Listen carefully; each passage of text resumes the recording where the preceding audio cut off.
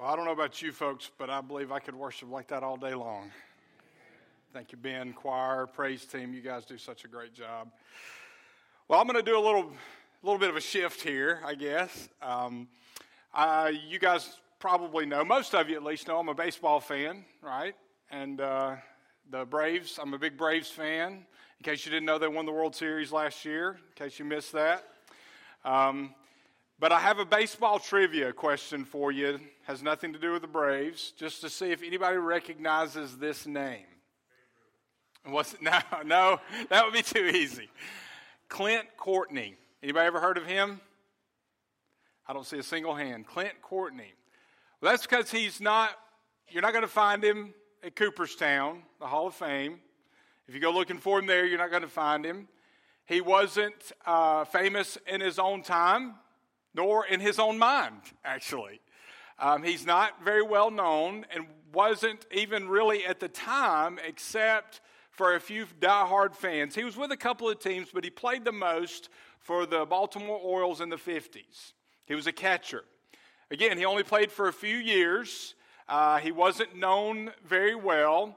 You've heard people talk about baseball players making difficult plays look easy. Well, this guy made easy plays look difficult, but he managed to make them. He wasn't graceful behind the plate, but he earned the nickname Scrap Iron. And as a catcher, you can imagine why. He was tough as scrap iron. I mean, nothing seemed to faze this guy. Catchers take a beating. Well, for whatever reason, maybe it was because he wasn't very athletic, Courtney, he received more than most. I mean, he was constantly getting hit by batters with the bat. He took many foul balls off his elbows. I mean, more often than not, after somebody would foul off a pitch or he'd get hit by a pitch, he would be doubled over in pain. He would take a second, collect himself.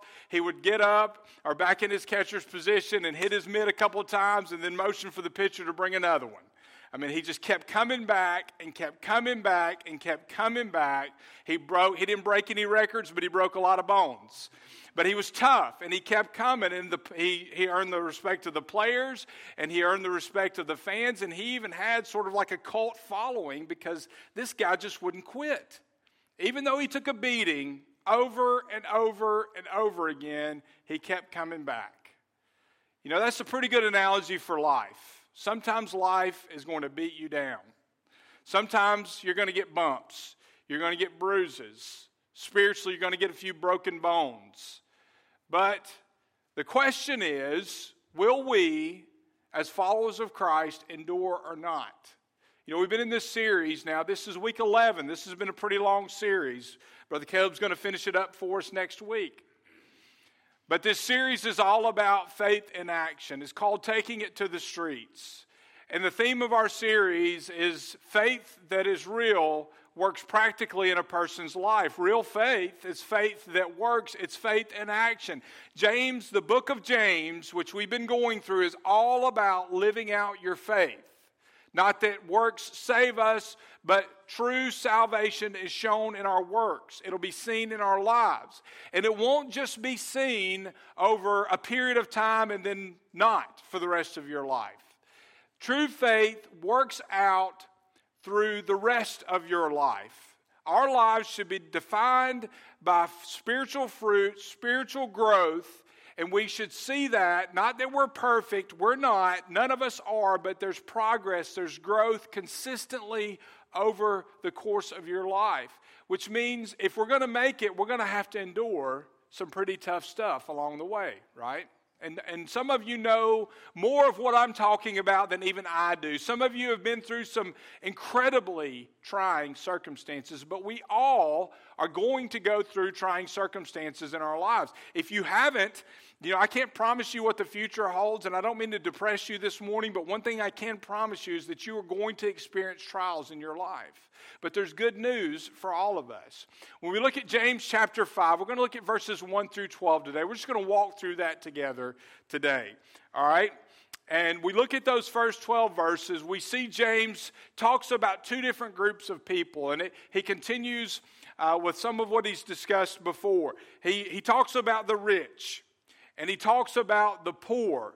In particular, what we see happening here is that those who are wealthy are using their wealth and their influence to oppress the poor. So the poor are going through some difficult circumstances. But here is the good news, or here is the reason for hope. One of the reasons for hope for those who are being oppressed is that even though it seems like the whole world is against them, it seems like no one cares about their oppression, it seems like nobody's there to defend them because the rich have control of the courts as well, God sees it all, and everyone will be held accountable for what they do, both the good and the bad. And he talks about that as in our passage that we're going to look at this morning. Two truths that I want us to come away with, that I believe James wants us to come away, his readers to come away with, that we can apply to our lives. The first is this, Numbers 32:23, be sure your sins will find you out. That's true for all of us, right?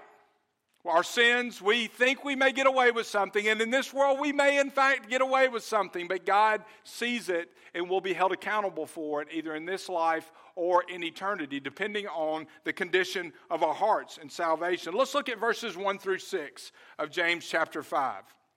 Come now, you rich people, weep and wail over the miseries that are coming to you. Your wealth has rotted, and your clothes are moth-eaten. Your gold and silver are corroded, and their corrosion will be a witness against you and will eat your flesh like fire.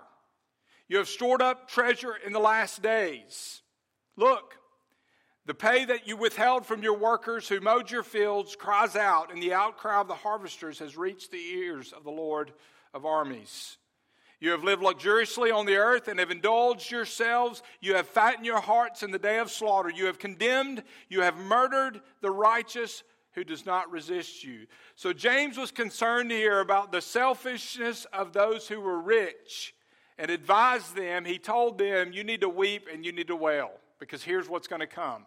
Unless there's a change, here's what's coming. So what exactly was going on? For one thing, the first 3 verses tell us they were hoarding their wealth. They were hoarding their wealth. This shows the condition of their hearts. Now listen, there's nothing wrong with being wealthy in and of itself. I mean, wealthiness is not an evil thing by itself. But it is wrong to store up wealth when you owe money to people who are working for you, or you owe money to somebody else for whatever reason. And that's what these wealthy individuals were doing. These rich men are hoarding grain, they're hoarding gold and garments. And what's sad about this is not 10 years after James writes this, the city of Jerusalem falls.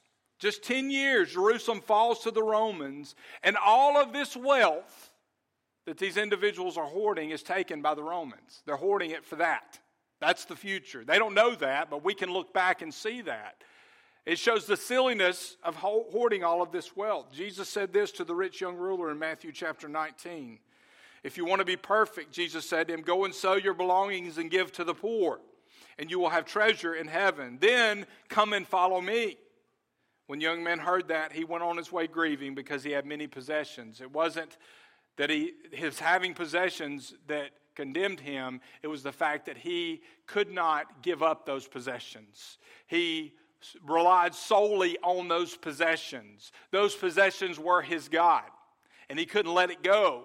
He couldn't submit to the Lord and give everything to him and trust him with everything. So what does it mean to store up treasures in heaven? That's what the Bible tells us we should do. Jesus says that we should do. Well, to store up treasures in heaven means that we use all that we have on this earth, ourselves, our stuff, everything. We use it for the glory of God, and we submit it to him, and we use it for his kingdom. God is the owner of everything, and we are stewards. So look at this. This is one way to look at it. When we submit to God's will, and we use what he gives us to serve him, then even the things that we have become treasures, not because of their value on earth, but because we can use them to invest in eternity. When we are determined to use everything that we are and everything that we have for the glory of God, he can take even the most insignificant things and use them to further his kingdom if we'll give it to him. if we'll submit to him. Something to think about here. The rich were not using their own wealth in any way for God's glory. Okay, that's obvious here. But here's the other part of this that's so sad, because they are withholding wages from the people who are working for them. Not even their workers had the opportunity to use that wealth for God's glory. Nobody was using what was there for God's glory because the rich were hoarding it and they refused to use it. We need to be faithful to use what God gives us for the good of others. The rich men James is talking to, they were feeding themselves on their riches and starving to death spiritually. That verse, the Greek word here, talking about being fattened, it pictures a cattle that's being fattened just for the purpose of slaughter. And really that's their destiny here. They're looking, their future is punishment. Their future is pain because they are taking all that they have, they are hoarding it instead of using it for God's glory. And one day all earthly riches are going to vanish. You know, there's a huge difference between enjoying what God has given me, which we all should. We should enjoy the things that God allows us to be stewards over. And he wants us to enjoy those things. But there's a huge difference between enjoying those things and hoarding those things just for the purpose of building up wealth.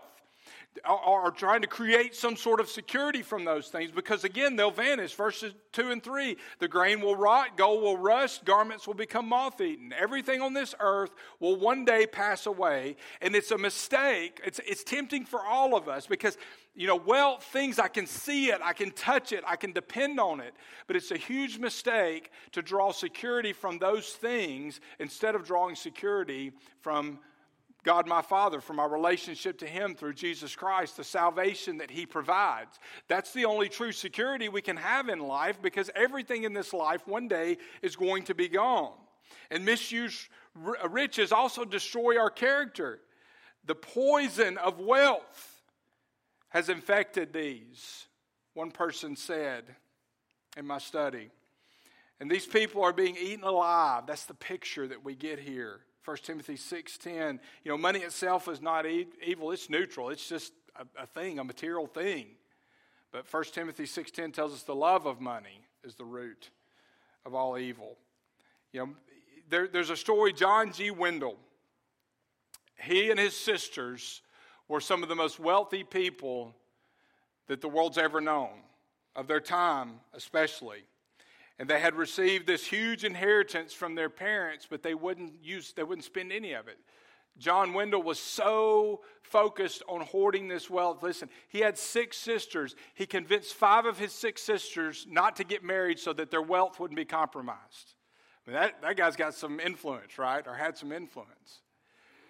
Well, it's estimated, finally, when everybody had passed away, including the last sister, they discovered that at the time, her estate was valued at somewhere around $100 million. $100 million. And here's the catch. They figured out that this sister, they lived in this house. They never spent any money. They never used this money for anything. They just hoarded it and hoarded it and hoarded it.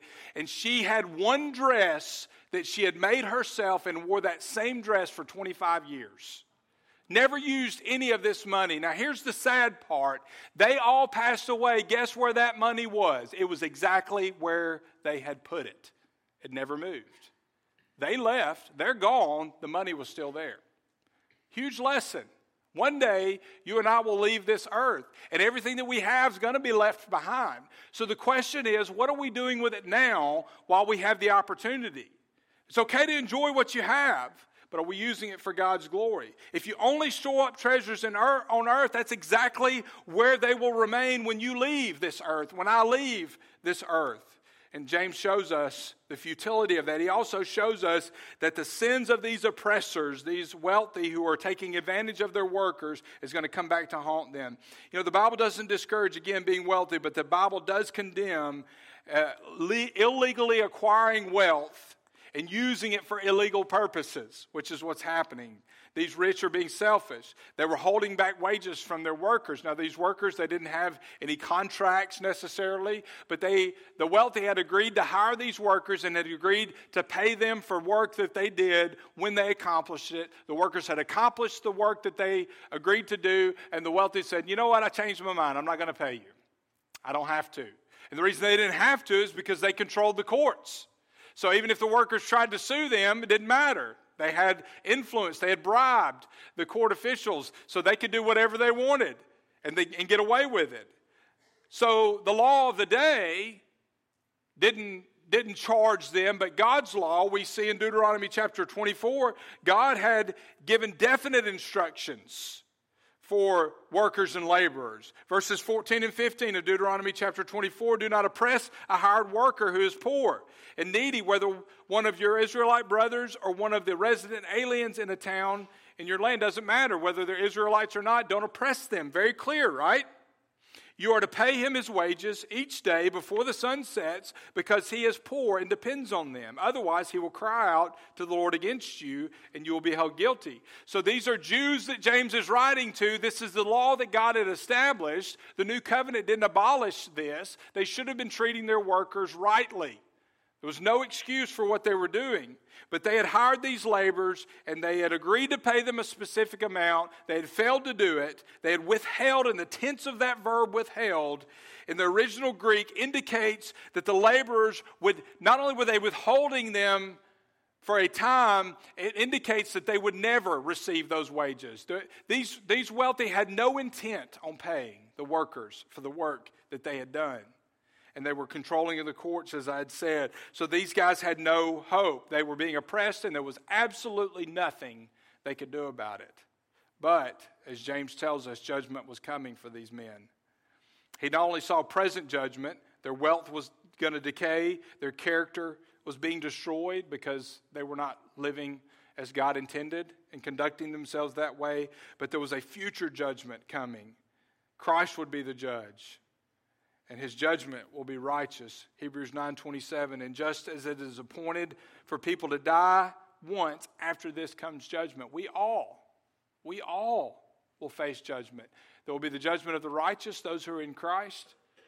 We will be held accountable for our actions, but thankfully Jesus will be there to say, he is mine or she is mine, and my blood covers their sins. But there will also be the judgment of the wicked, those who are not in Christ, who will be held accountable for their actions, and Jesus will not stand for them because they didn't put their faith and trust in Christ on earth.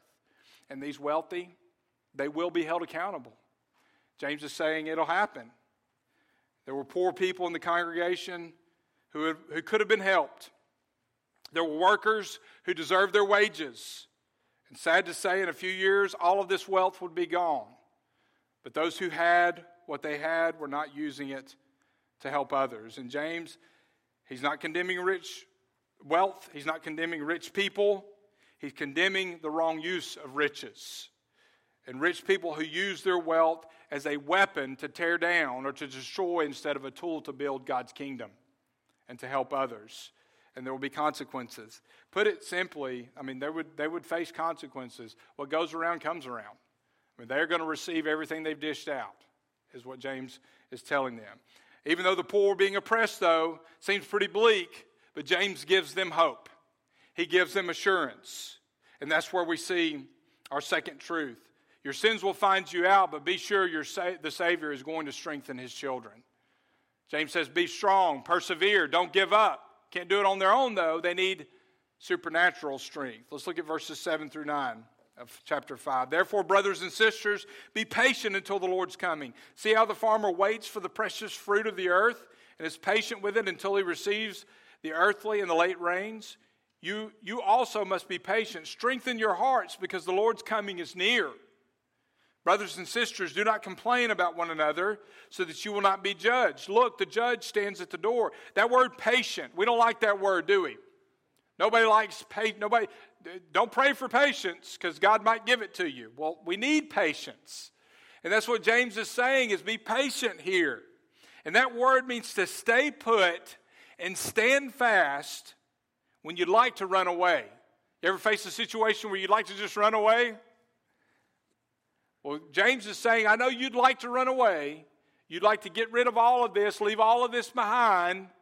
They don't have a way out, but that's what they'd like to do. But he's saying, stand put. Stay. Don't run away. Be patient. God will strengthen you. He uses the analogy of a farmer, and a farmer has to have patience, right? I mean, I'm not a farmer, never been a farmer, but what I know about farmers is that they have to have patience. They have to be long-suffering. Crops don't grow overnight. And you have to wait on rain. You can't control the weather. You're subject to the elements. So you have to have patience. You got to be patient with the seasons too, right? I mean, the growth of crops is dependent upon what season it is. And you know, if you're a farmer in Alabama, it could be a different season every day, I'm sure, right? The weather around here, you just never know. So you're subject to the seasons. It takes time for plants to grow. But it's worth the wait when the harvest comes in, right? It's worth the wait. The patience pays off.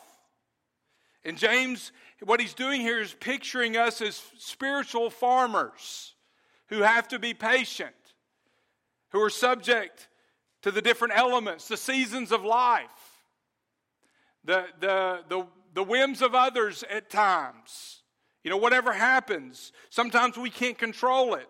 The truth is we have no control, all right? Any control that we have is really just an illusion because life is unpredictable. There's any number of things that can happen, but we have to be patient. We have to trust in the Lord. We have to live our lives looking for the spiritual harvest in our lives. Because God, here's the lesson that we need to learn, that we need to hold on to, is that God is using everything that happens to us to produce a harvest in our lives. And that harvest is that one day we will be like Jesus Christ. One day, all the work He's doing on us, all the good things, the bad things, He uses it all to shape us and to form us into the image of His Son.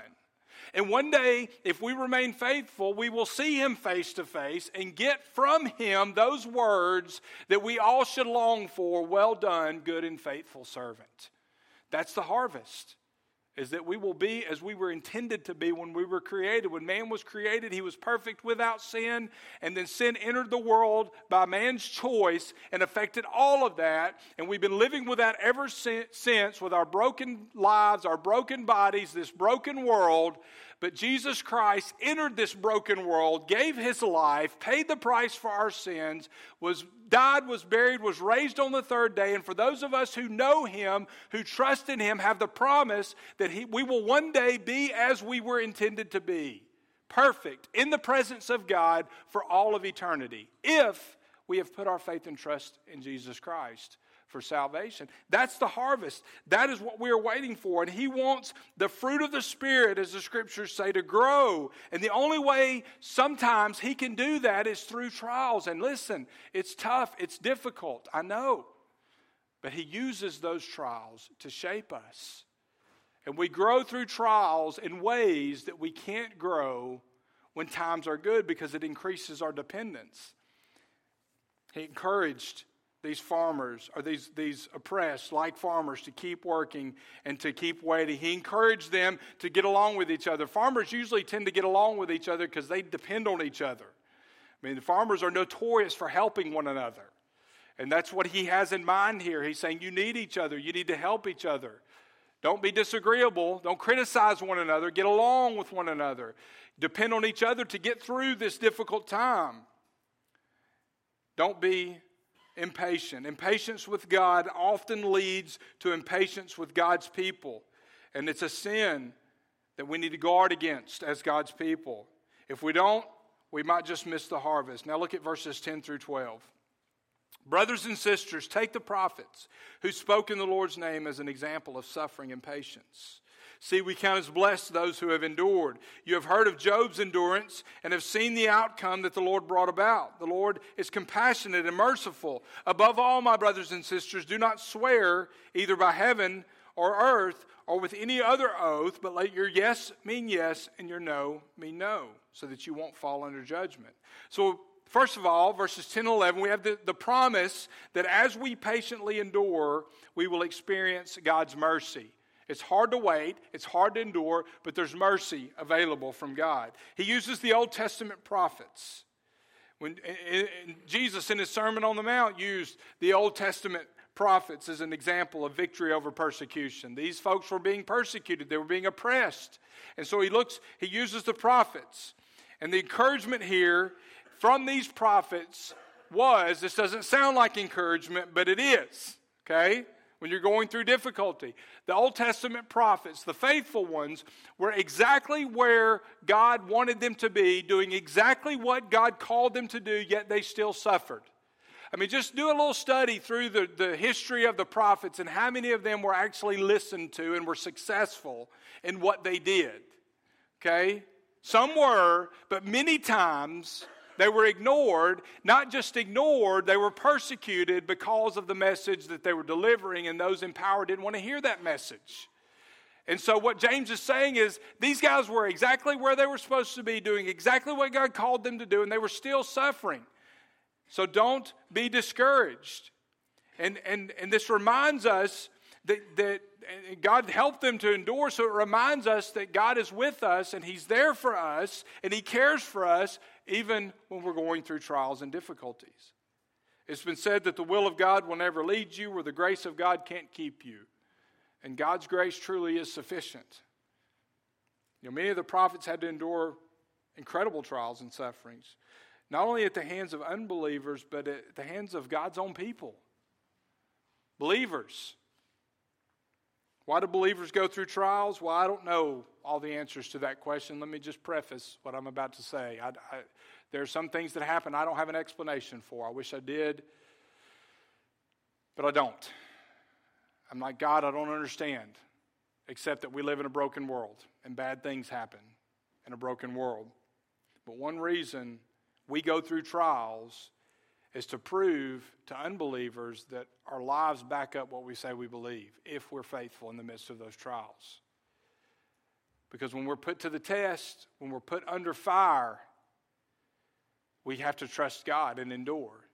It's easy to endure when things are good.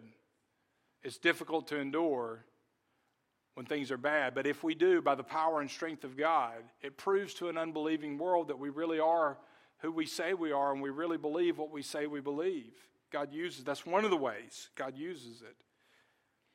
Our patience in times of suffering is a testimony to others around us. James says we count as blessed those who have endured. We look back, we see the prophets, we see those who have endured before us, and we consider them blessed because of the finished product when it was all said and done. But the truth is, you can't persevere unless there's a trial in your life. God had to give Paul a thorn in the flesh to keep him humble. You get the idea that without a thorn in the flesh, Paul would have been even more arrogant than he appears to be at times. I don't believe he was arrogant necessarily in a sinful manner, but he sure was bold, right? So you could see how that would lead to the persecution of Christians before, the enthusiasm, the tenacity. God certainly harnessed it and channeled it for His glory, but without God keeping him in check, you can imagine what would have happened. And I don't know nobody knows what Paul's thorn was, but I believe with all my heart that God gave him that thorn to keep him humble. And without it, he would not have been able to depend on God as well as he did in those times of beating, in those times of imprisonment, in those times of suffering that he did for the gospel. He taught Paul to depend on him, and he uses our sufferings in the same way. But James tells us that there's a blessing after we've endured, and he uses the example of Job. Now think about it. The story of Job, I won't go into it obviously, but we know that Job suffered. He was persecuted. He was the most righteous man of his day. Satan goes to God and says he wouldn't be righteous if everything's good for him now. If you let me just torture him a little bit, he'll deny you. And God allows Satan to do that. But the thing that we have to understand about the story of Job is that we read it, we've got the backstory. We see what's going on behind the scenes. Job had no clue what was going on behind the scenes when all of that stuff happened to him. He lost his family, he lost his wealth, he lost everything, even his health, to the point to where his friends said, hey, this is because of your sin. That was the popular belief of the day, right? Based on a covenant that God had made with His people, that if they were faithful, that God would bless them. So everybody believed that. He suffered so much that his own wife said, why don't you just curse God and die? How would you like your wife to tell you that if you're going through something difficult? You just need to die. You just need to curse God and get it over with. But yet Job, in the midst of all of it, said this. Job 13:15, even if he kills me, though he slay me, I will trust him. I will still defend my ways before him. See, God made a covenant with the people of Israel in Deuteronomy chapter 11 that he had blessed them. So the reasoning of the day was, hey, if you're suffering, it's because you've sinned. That's why Job's friends told him that. And I'm sure the readers in James, that James is writing to, believed, hey, we're suffering, we must have done something wrong. And James is saying, no. Think about Job. He had done nothing wrong, yet he still suffered. You've done nothing wrong. Stay faithful. God sees you. He hears you. He knows where you are. But if God is so merciful, we're talking about merciful, why didn't he protect Job? Why didn't he protect these people from this oppression? And again, there are some mysteries of God that we don't know. But this we know. In the story of Job, God was glorified. Job was purified through his circumstances. And this simple truth, we have to learn endurance. We have to learn dependence.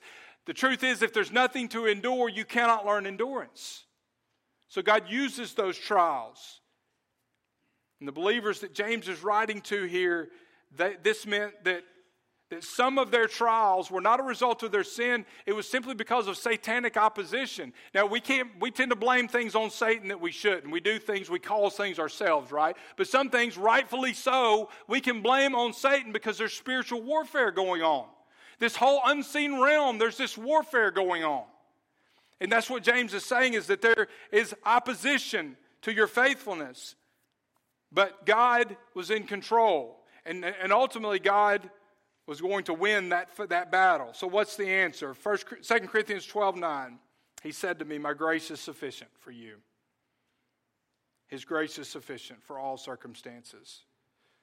My power is perfected in weakness, so I will most gladly boast all the more, Paul said, about my weakness, his thorn in the flesh, so that Christ's power may reside in me. So when you find yourself in the furnace, in the fire, first of all, remember God has his hand on the thermostat. When you find yourself in the furnace, go to the throne of grace, and God will give you the grace that you need.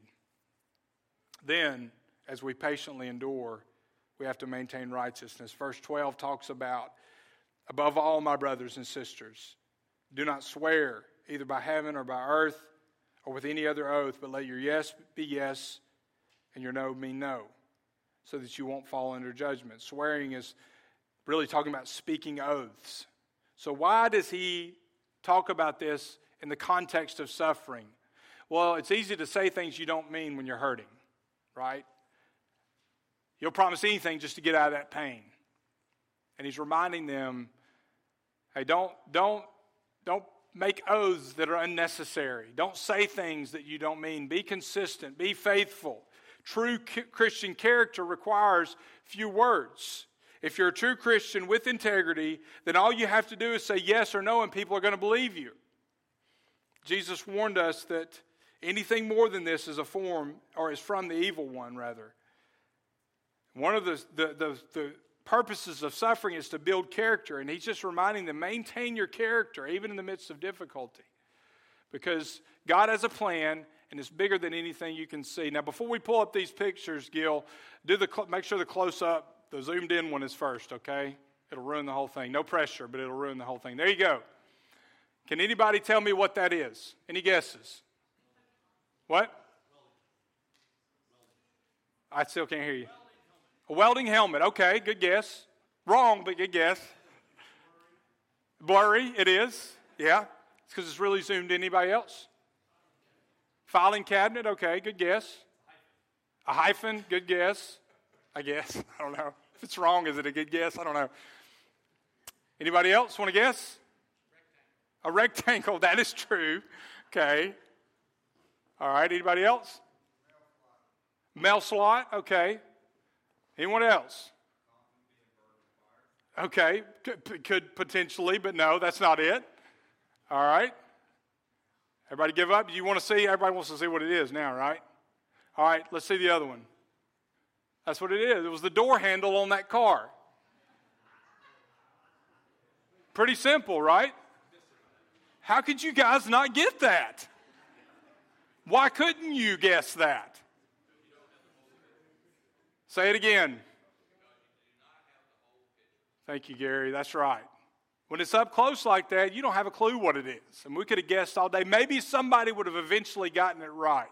But based on the guesses, I'm thinking probably not, okay? You didn't have the full picture. Man, when life is in your face, when you're hurting, when you're suffering, you won't have all the answers as to why.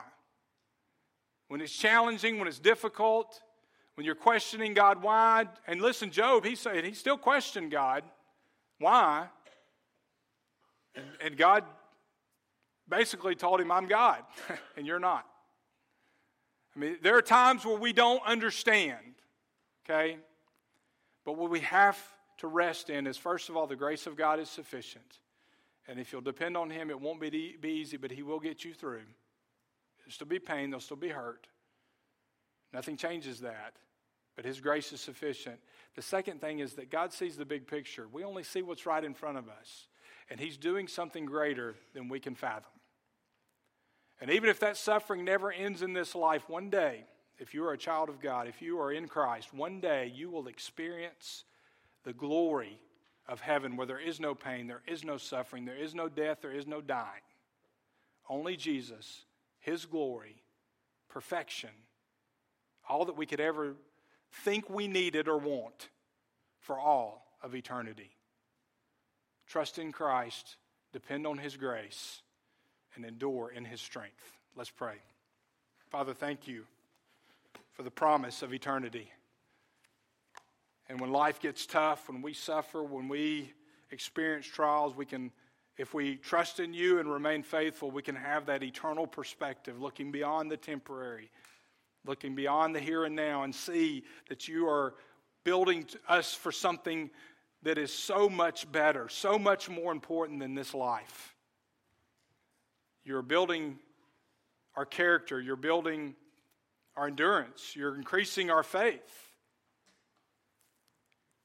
And You're molding us, even the bad things. You don't cause it, but You use it. And You use those things to strengthen us and to prepare us for Your glory, for Your kingdom, for Your work.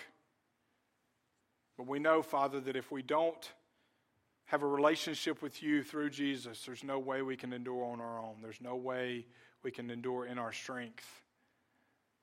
But God, if we trust in You, we can have hope that extends beyond this life. We can have the assurance of eternal life in You.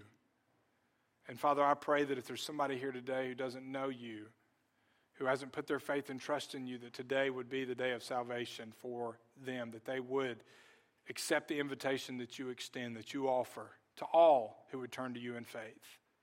Lord, just speak to us. Whatever we're going through, there are different individuals in this room, and everybody's dealing with something.